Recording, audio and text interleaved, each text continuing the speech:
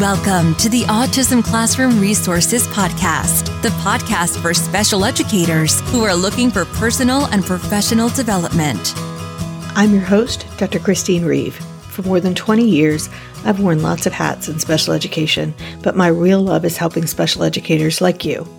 This podcast will give you tips and ways to implement research-based practices in a practical way in your classroom to make your job easier and more effective.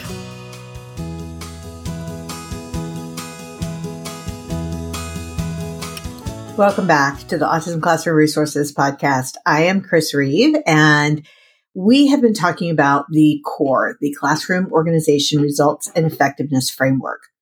And today I want to talk about ways of building your core team for collaboration in your special ed class. And you can find more information about the core itself in episode 146. So that's autismclassroomresources.com/episode 146.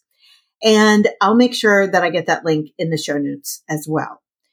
Now, the core model is highly dependent on staff working together as a team in order to have a smooth running classroom. Let's face it, the classrooms that we work in for our students with autism, our students with severe disabilities, and even our students who are included in general ed, we're not living in a world in which they are able to kind of handle it with one teacher. Usually we've got a staff of several people working in a classroom or going in and out of different classrooms in the school to support our students. And for that reason, the staff component of it and how well the staff works together is a really key element in the core. I know that it doesn't always feel as if all of the staff is on the same page. And I know that there are many times when the staffing is an issue because you're dealing with staff shortages, conflict among staff. Some of you are still training staff. Sometimes the staff isn't always a great fit, but it's our team and it's what we have. So we have to figure out how to make it work. And I'll be exploring some strategies in this episode for addressing some of the bumps that we all have in working with other adults in close quarters, like a special ed room, over the next couple of episodes. So I'm going to take this episode to talk about strategies that we can use to develop collaboration within the core team. Now, these are the elements that set the team up for success. I like to be proactive and prevent issues from happening. So these are the elements that can really make a big difference between you wanting to go to work every day and you're not wanting to be part of it. I have a free tool that will help you set the classroom up for success or do some remediation if we need to go back and revisit some of the basics. And I'll talk about that in the episode today as well. So let's get started. There are lots of different opinions about how to do things best in the classroom. A lot of times teachers might be younger than the staff or have less experience with the population or teaching in general, and that can create friction. Sometimes the role expectations for each person are different than the person has themselves. Team members often come from very different backgrounds and cultures and often have different ways of interacting with students, handling behavior, implementing strategies, believing that strategies need to be implemented. But whether they are the team you chose or they are the team you ended up in, it's kind of like family. You often are not going to change it, so you have to figure out how to make it work. Our jobs in the classroom can be really stressful with challenging behavior, challenges of administration, challenges with family members, challenges with trying to help our students learn as best they can. So it's doubly difficult to work in that environment if there's tension going on between the members of the team. So I'm going to start off with this general point, which is what I often always come back to. Those of you who have seen me do training have heard me talk about this before, or Academy members, I'm sure, have heard me say this before. It's a quote that I found in a guidance counselor's office. It's by Judith Billings, who at the time was the superintendent of Washington State Schools. And the quote is, "Children are the priority. Change is the reality. Collaboration is the strategy." And so I think that really sums up kind of what I think of when I think of a classroom. We are all there to help the student make progress. We need to keep our focus on that and not get derailed by our own differences, because the only way that we're going to make this happen is if we learn to work together. So how do we make sure that we are keeping the student at the center of all of our decisions? Well, first, I establish a classroom vision. Imagine that what you want your classroom's culture to be. Gather ideas from staff. It might be, if you don't have any time to talk to staff, put a sheet of paper up by the door, give them each a Post-it note, and ask them to write one thing that they think the classroom needs to focus on, or that they feel strongly about needs to be included in the way the classroom works.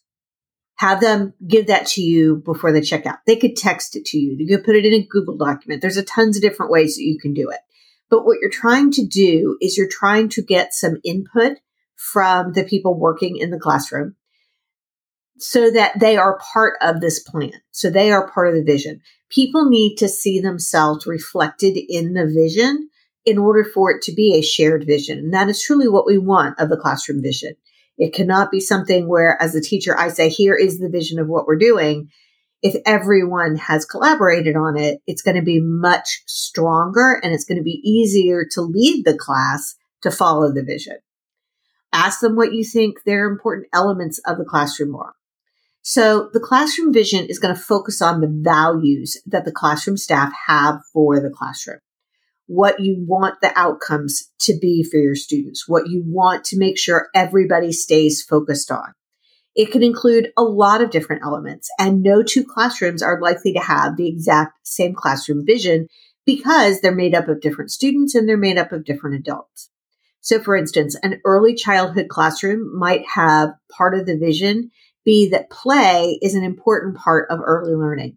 So there will be playtime given during the day, and there will be instruction for students who don't know how to play naturally to learn how to play with others. For older high school students, it might be that they will be independent and given the opportunity to explore their community for opportunities for employment and community living. It could include what the team values in the interactions with students. It could be students should hear and see positive models of behavior from the staff. Or every student should always have access to their communication system throughout the day. And the vision is a great place to start to develop those values for the classroom.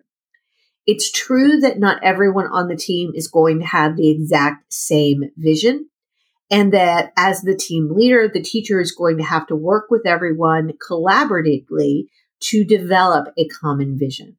So as a leader in the classroom, you can suggest things, you can ask for input, you can also reframe something that's happening. So if you have a staff member who really feels strongly that they really need to be helping the students hands over hand 100% of the time because they just want to be nice to them, that's something you can reframe and say, there may be times when the students are going to need more support, but wouldn't you agree that we want them to be more independent? And in order to get to independence, we're going to have to let them try things on their own. And you can, appeal to if they've ever had to do that with their own child or something like that, or an example of something they've seen you deal with in the classroom is even better. It gives you the opportunity when you ask for that input to see what their beliefs are, and that may give you some information about why you're butting heads about things. And then you can talk about it. Think about what you might be able to do to compromise or give a new approach to try to see if it works. It can't be you sharing the vision. It has to be collaborative. So the point of a collaborative vision is that it's a vision that you can come back to regularly and revisit, particularly if there are disagreements or conflicts about what's going on. It's a really good thing to rest your training on because you can bring why you're doing it back to your classroom vision. And to help you set that up, I've got a free download in the resource library that has templates for both creating the vision statements, and it also has a sheet of possible vision statements that you might consider including. They're classroom values that you might want to think about. It's a big list. It's designed to be a jumping off point. It could be helpful to share it with staff when they tell you they don't know what you want in a vision. And you can grab that in the free resource library. If you're a member, just sign in and grab it. And if you're not, you can join free on the blog at the page for this episode at autismclassroomresources.com/episode 156. So the second thing that we want to think about in building our core team is we want to make sure that we value what others say and that we demonstrate that we value it. And that's obviously going to come into play when you're creating your classroom vision. It seems fairly obvious, but it's really important to show that you are listening. Too many times conflict comes because people don't feel that they have been listened to or heard. And sometimes that's all they need is just to know that you heard them. And then you can talk about what you disagree about, or maybe you'll find out you're not disagreeing at all. You want to recognize that others have other points of view, and they're going to provide that input from that point of view. That information may help to make your classroom stronger and better. And I have a blog post that I'll make sure goes in the show notes about listening strategies and how you can demonstrate active listening so that staff knows that you really are hearing them and attending to them. Number 3 is to use I messages. So when I'm listening in an IEP or a team meeting or consultation, I always want to bring back what I'm saying to something I will take responsibility for. I want to give suggestions using myself as the person who's doing it. So it can often really soften redirection or correction or not so positive feedback to say, so many times I have lost my cool with X student and I had to just walk away and take a break. That makes a big difference versus you need to do this. You're saying, I've had this too. And chances are good that you have, or that you've at least thought about it. And so you want to use that as a way of making it more relatable, acknowledging that it's not just them and that what you're asking them to do is a challenge. And sometimes we've been in the classroom so long that we forget it's really hard to ignore behavior problems because we do it so readily that we forget that we really have to teach staff how to do it and they have to get used to it because it doesn't come naturally. So by acknowledging that you've had some of those same struggles, that's going to make it easier for them to hear what you have to say. The fourth thing is to keep the focus on the students, the outcomes, and the goals. I said that at the beginning, but specifically when you're talking about a problem or you're giving feedback, make sure that you're stating it in a way that makes it clear that you're focused on doing it this way because it's best for the students, and that you can give them tangible examples of that. Having a vision statement that we talked about earlier really helps because you can refer back to it. So for instance, rather than saying you can't yell at the students, it focuses on the negative behavior and it only makes the behaviors happen more frequently.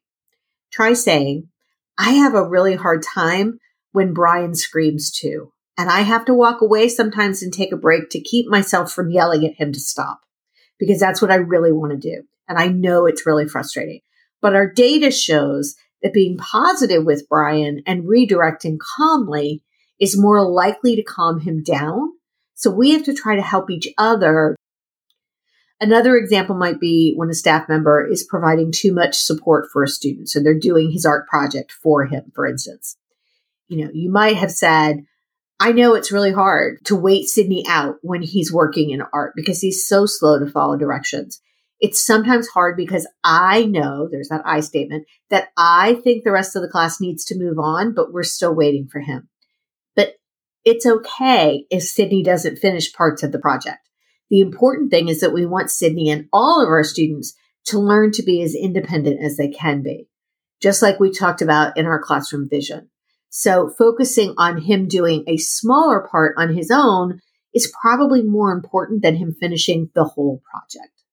So I've used an I statement. I've referred us back to the classroom vision. It's all just a way of helping them see that you're on their side and we're working for the good of the student.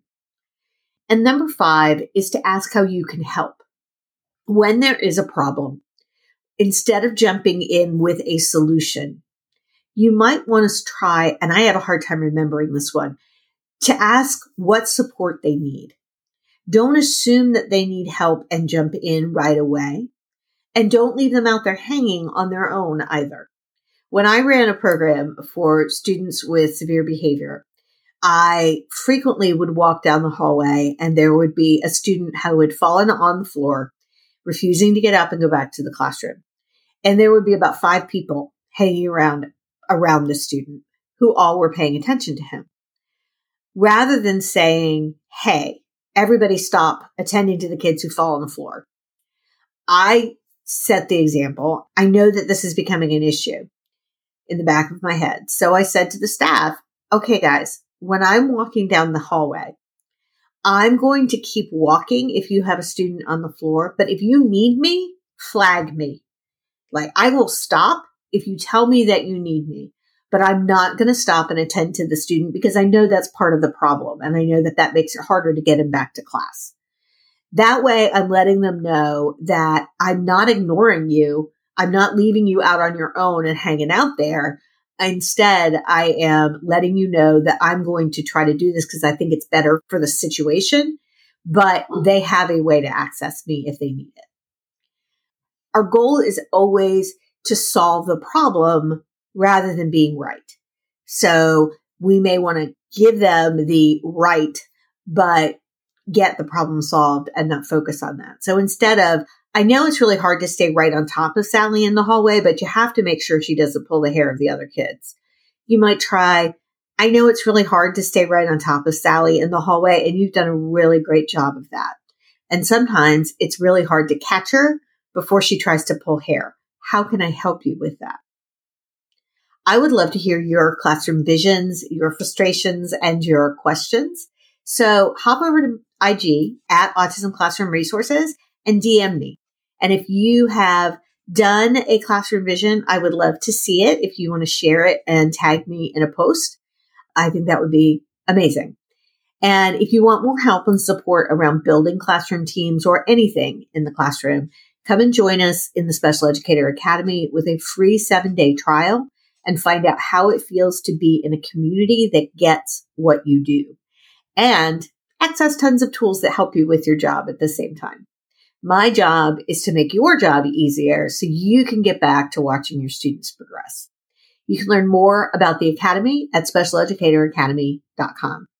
I hope you'll come back next week when I will be talking on the challenging topic of ways to improve difficult relationships in the classroom with adults and strategies to help with conflict resolution. Until then, have a great week.